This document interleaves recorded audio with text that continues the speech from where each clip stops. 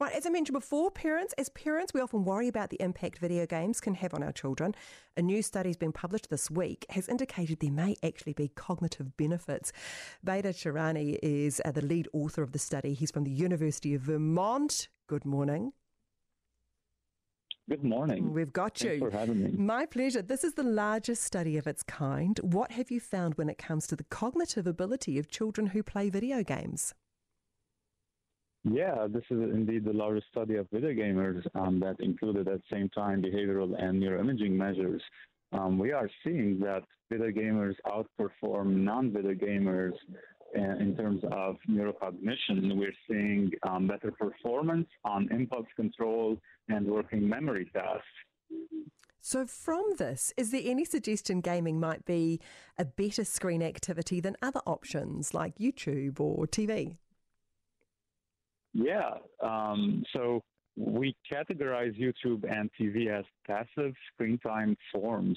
Our data suggests that video gaming may have improvements in some areas of cognition. So it may be better than passively watching a movie or videos on YouTube. Yeah. So I know that parents will want to know, is there a sweet spot in terms of the hours played?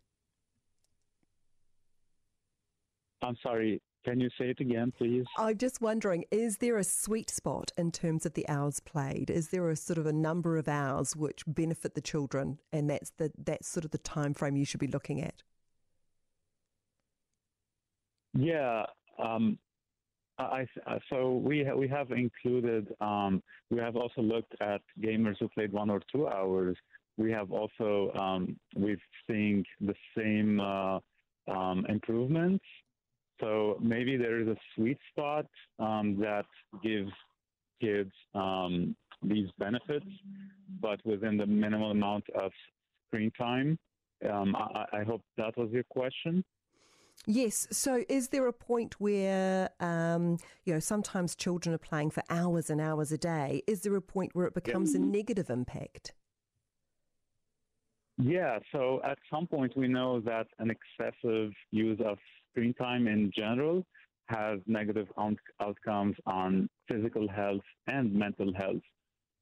What we're seeing right here is in gamers that play 3 hours or more, we're not seeing negative effects on health outcome yet. Mm-hmm. However, we are seeing higher symptom scores on a sort of mental health diseases like ADHD and depression. It's not significant yet when compared to non-video gamers. It's only slightly higher. So we're tracking these kids during their adolescence and their young adulthood. We're going to track them every 2 years.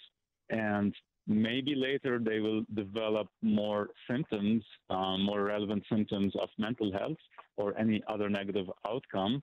And then we can have a more accurate answer regarding the number of hours spent on video gaming or also any other form of screen time. Oh, Beta, thank you so much for your time this morning and persisting trying to get through to us. Appreciate that. So there we go. I mean, basically, a little bit of screen time, a few video games isn't the end of the world, but probably not on it day in, day out.